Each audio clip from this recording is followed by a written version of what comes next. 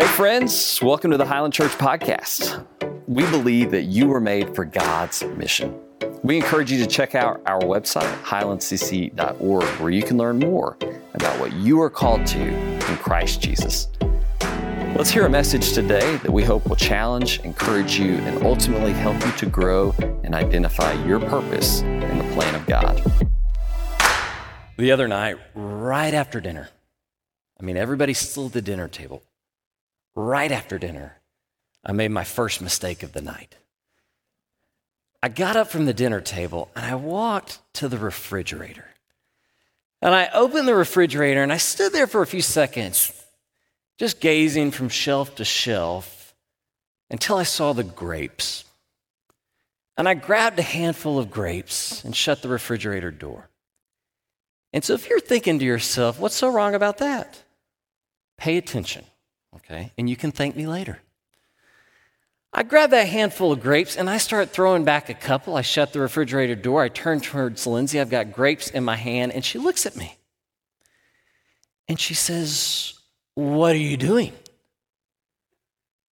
And then she points to the stovetop where there's still a couple helpings of the dinner that she made.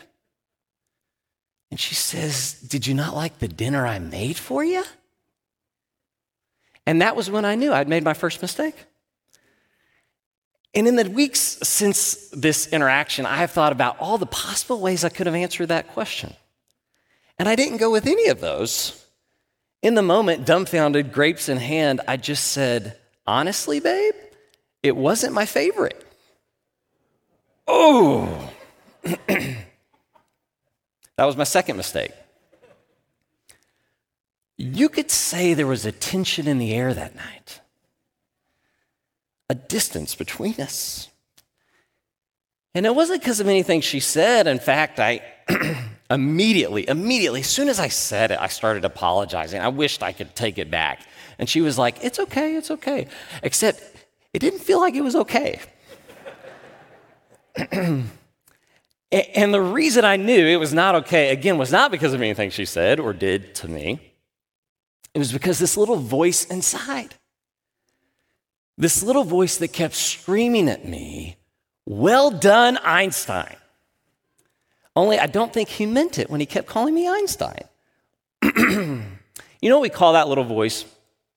We call it the conscience. The conscience. And the thing about the conscience, and you kind of see it in this case, is that the conscience wasn't just telling me that I had done something wrong. The conscience was telling me that I was in a state of wrongness. You know what I mean? That I had moved out of this good, reconciled, healthy place. And I was in a new, different place. You know, in marriage, sometimes we call it the doghouse. Lindsay's not big on the doghouse. She's a tremendous wife and actually a wonderful cook. But I had moved from a state of being good to a state of being not good. My conscience was confirming there is a distance between you and her. And the distance wasn't something my conscience itself was experiencing. My conscience was testifying on behalf of something deeper inside of me. You know, physically, Lindsay and I were not distant from one another. We were still in the same house, okay? Still went to sleep in the same bedroom that night. It wasn't a physical distance, it was something deeper, right? And my conscience was telling me, way to go. All right. The conscience is kind of a curious place to start a sermon about the cross. But in the book of Hebrews, whenever the author discusses what happens at the cross of Jesus Christ, what happens there for you and me, he keeps using this word, the conscience. He keeps talking about my conscience. There's a connection between my conscience and the cross of Jesus. And to help us to think through that, he starts by talking about that deeper reality. The one that my conscience is bearing witness to, the division that I felt that night, the distance between Lindsay and I, okay? He starts by addressing that deeper, more fundamental part of who you are, okay? It's the soul. And he says this. This is Hebrews 6, starting in verse 19. He says this, we have this anchor for the soul. We have this anchor for the soul, and it is firm and secure. Leading up to this, starting in Hebrews chapter 5, the end of Hebrews 5, he talks about the suffering of Jesus on the cross. And then moving from Hebrews 5 into Hebrews 6, he's describing what that accomplishes for you and I. And he says that at that cross, you and I, our souls, the deepest part of who we are, have access to a hope. He says in the verse right before this that it's this hope that we flee towards to try to take hold of this hope. He says you don't have to run. We have this hope in Jesus Christ crucified that is an anchor for the soul. Now pause here with me for a second. And if you can throw that slide back up here, the anchor for the soul. Let's look at that for one more second. I just want you to look at the language. Doesn't that image of an anchor for your soul resonate with you? Doesn't it just connect to something deep inside of you? You know, the authors of Scripture knew what it was like to be human, to feel tossed about by this, the storms of life, to stay with the metaphor, to feel like life is just throwing us this way and that. Okay, the authors of Hebrews know what it's like to need, in that kind of environment, an anchor. In fact, there's really good evidence that the author of Hebrews was reflecting the experience of a community that had suffered a lot. Okay, so this image of an anchor for the soul is something that would have spoken to them like it speaks to you. Stephanie Howe, one of our children's ministers, this week in our staff meeting, we were reflecting and praying together. And she said something I won't forget. And Breach and I looked at each other and laughed when she said it because we had been dwelling in this passage all week together. She didn't know that. And she just said, I think what people need right now is an anchor, she said. Okay, there's something about that just speaks to us. Okay, so that image of an anchor for our souls, it gets us ready to think about the function of the conscience in relation to the cross of Jesus. Not because the conscience and the soul are the same thing, but because they go together. So in some ways, that's what the author of Hebrews is going to spend a couple chapters explaining. Let me try to make it a little more simple by talking about Pinocchio. Remember Pinocchio? All right, Pinocchio has this problem. He keeps lying. He keeps making bad decisions for which he has to lie. But why does he keep doing it? Do you remember? It's because he lacks what? A conscience. He lacks a conscience. And so he's given a conscience. Remember who his conscience is? Jiminy Cricket. He's given a cricket to be his conscience to help him keep from doing bad things. Well, at the end of Pinocchio, when Pinocchio comes to life, and this language isn't used in the Disney version, but what we would describe as Christians is that what gives Pinocchio life, that life force inside each of us, is what? It's the soul. And when Pinocchio is filled with the soul, he no longer needs Jiminy Cricket. Because, even Disney knows this, with the soul, that deep part of who you are, the part that gives your body life and direction and meaning, that with the soul comes a conscience, that the two are a packaged deal. Now, Jiminy Cricket is a really friendly conscience. And in the ancient world, they didn't think about the conscience as a cute little cricket, or as like the angel that sits on this side of your shoulder, whereas the devil's over here on this side of your shoulder. In the ancient world, the conscience was this thing, this voice inside of you that had one job. And the job was to shout at you when you had done something wrong and therefore were now in a state of being wrong. The job of the conscience was to work on your soul's behalf. And when your soul feels the distance from somebody else that has been created by your decisions, okay, when you move from being right with them to wrong with them, and you become unanchored and washed downstream, your conscience is the worker who serves the soul. And the soul tells the conscience, you better let him know, or you better let her know we are unanchored. We're in trouble. The Greek historian Polybius, he said it like this. He said, there is no witness so dreadful. So this is not Jiminy Cricket.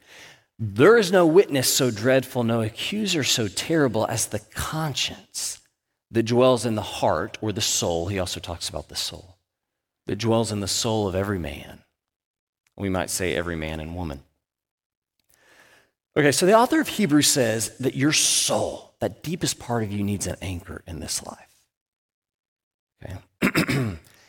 But then he says the reason you know that to be true, the reason that speaks to you intrinsically, is because your conscience tells you so. Your conscience tells you when your soul is unanchored. Here's what I mean. Let me try to make sense of this.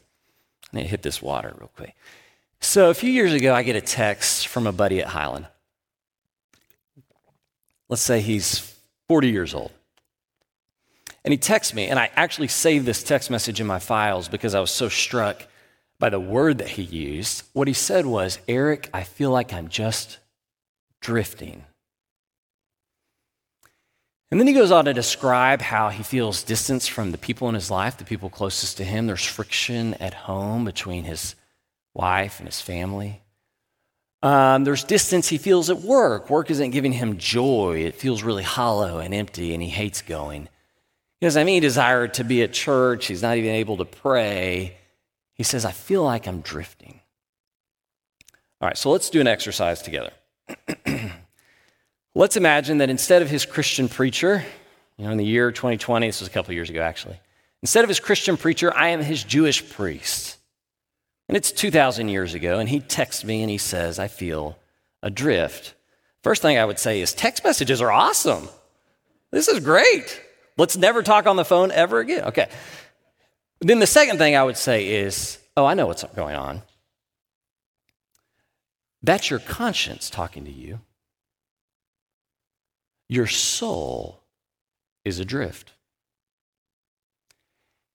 And what's caused this drift that you're feeling now in every area of your life, what has caused this is something that you have done. You have done something that was wrong, and probably a lot of somethings. And because of that, the guilt, the shame that you feel, okay, that is confirming in you that there is a distance that has been created between you and God. The thing that you most need to be anchored to, that the tether between that anchor and you has been severed and you are drifting downstream. Your soul is scared about this, and so your soul has told your conscience, get his attention. We are at drift. Okay. There's a distance here between you and God. And so we need to fix this. And he texts back and he says, that sounds great. You're a great priest. And I say, I know. And then he says, how do we fix it? I say, it's actually pretty easy. I can take care of that for you. What you need to do is you need to go, right, and get me some blood. Because this is what we know to be true. The law requires, in fact, the law requires that nearly everything be cleansed with blood. And without the shedding of blood, there is no forgiveness. So what you need to do is go and get some blood, or else you're not going to be forgiven. Your soul's going to be unanchored, and your conscience is going to keep screaming at you. So what you need is some blood. And he says, yeah, that sounds good, some blood. Or wait, are you talking about my blood? I say, no. Just go get me a goat or something. Go get me a lamb, bring me that goat, that lamb. Here's what I'm going to do. I'm going to take it into the holy place. Not the most holy place. Only the high priest goes in there, and only once a year, and that's not me. I'm just a lowly priest. But I'm going to go in that lesser of the holy places. I'm going to take that goat. I'm going to kill it. I'm going to take that blood, and I'm going to sprinkle it here and there. Bada bing, bada boom. Your conscience is cleansed. You have been forgiven. Sure enough, we do it. He feels better. He feels really better. He's even considering tipping his priest, which you should consider doing sometime. But then he turns around, conscience cleared, feeling forgiven, and he walks off and he looks at me. He turns and he looks at me, and this is the part I hate. And he says the question I don't want him to ask, which is, what if it happens again? What if I feel this way again?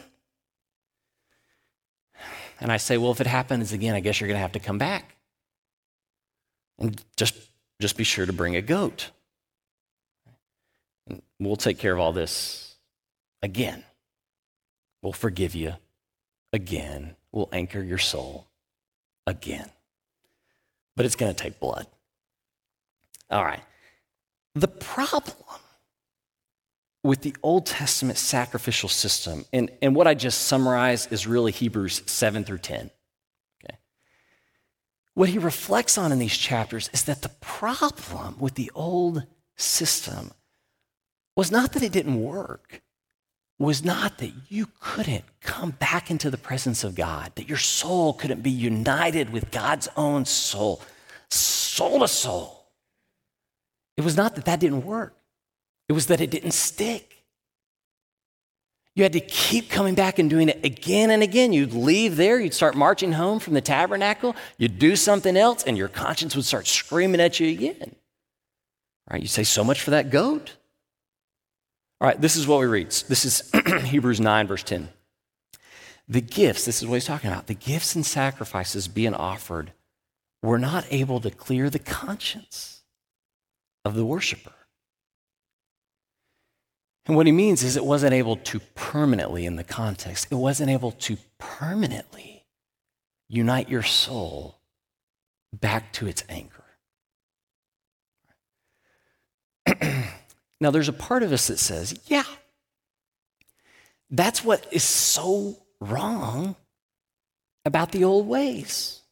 The stuff we read about in the Old Testament, all these sacrifices again and again, Deuteronomy and Leviticus, and my read the Bible through in a year program, I can never get those books because it's so bad.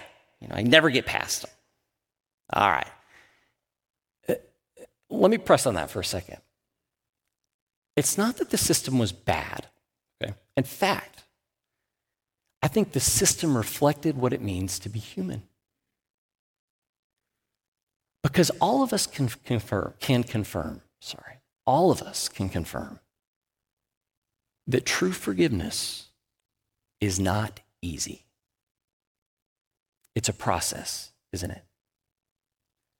Let me tell you a story. A few years ago, a family I love really dearly, the wife discovers that her husband is having an affair. And she is gutted by this. Absolutely gutted. Thing is, he's gutted by it too. His conscience has been screaming at him for months. He knows that what he is doing has made him, it's not just he's doing something wrong, it has made him wrong. And that he carries that wrongness with him everywhere he goes, from work to baseball games to the home, around his wife and kids. His conscience has been screaming at him to stop this, to fix this for months. By God's grace and by her grace, they begin to work it out. First, they move back into the same home, then back into the same bedroom. Eventually, they start going on dates again and working through this. She is trying her absolute hardest to forgive him. And he's trying his absolute hardest to be forgiven. He's making peace offerings all the time. He's doting on her gifts like he's never given her before. He shows up when he says he's going to show up. He compliments her on dinner. He's just trying to build her up to earn that forgiveness. But she'll tell you, every once in a while, she looks at him and she can't stand the sight of him. Just seeing him makes her stomach hurt, as all the memories of what he's done and what she learned come bubbling back up. And he'll tell you when he notices that in her, he hates himself that his conscience begins to scream at him, well done. You really messed this up. This distance you feel, you created this. This is your fault. His conscience just screams that at him. Okay. Both of them will confirm that without blood, there is no forgiveness. Forgiveness is really hard work. Bill and Kathy Ivy, shepherds here, whenever a couple comes to Bill, they oversee our marriage ministry. Whenever a couple comes to Bill and Kathy and something like that has happened, Bill always asks them one question. He says, what are you willing to do to fix it? And if they don't say, whatever it takes, then he knows it's not going to work. Because forgiveness is really hard work. All of us in this room, all of us watching online, can confirm that for true forgiveness to happen, for that space that's created when we sin and we move from being in the right to in the wrong, for that space to be overcome and for us to come back together, it requires sacrifice after sacrifice after sacrifice. You know, the old system, it wasn't flawed, it was true. It was true in that sense. Okay. But that is hardly a hope on which to stake your life. I mean, who can live like that? I know couples like this one. I mean, there's a season, there's a time, and a lot of times it is much longer than any one of those partners works, where you're negotiating this reunion. You're reconciling and being forgiven over time, and it takes time. But I tell you, it can't go on forever, because who can live like that? That is not a hope. You know, if Bill says to them, hey, listen, this is never going to get better. You're never going to trust each other again. That is hopeless, isn't it? Right? To be pressed with this possibility that your conscience will always continue screaming at you, because your soul will always remain unanchored, and there will always be a distance between the soul of our God and Father and your own soul. That is hardly something to stake your life on. That is not much of a hope to anchor your soul to. All right. So let me introduce you to one more word here. It's one word in Greek. It takes 3 words in English for us to translate it. It shows up in the New Testament, mostly in Hebrews, also in Romans, but every time it shows up in the New Testament, it only shows up in connection with one thing, and that is the cross, the death of Jesus Christ. And the word is one we translate with the phrase, once for all. Once for all. We're going to go to Hebrews 9, verse 11. If you got your Bible and you want to go there, you can, but let me set it up. We're going to find this word here, once for all. In Hebrews 7 through 10, he describes what I've been describing, this sacrificial system where the priest has to go in again and again and again, offering blood every time to make you forgiven, to make you right with God. Okay, and then he says, at the cross, something different happened. And he begins to describe the cross as the Holy of Holies, the most holy place, which of course was this place at the center of the tabernacle where the high priest only went once a year to make atonement for all the people. And what he describes is that Holy of Holy places moves, okay? It just moves down the road in Jerusalem, but it moves to this place we know as Calvary. That the Holy of Holy Places, the place where God is on earth, shifts. And that place becomes the cross.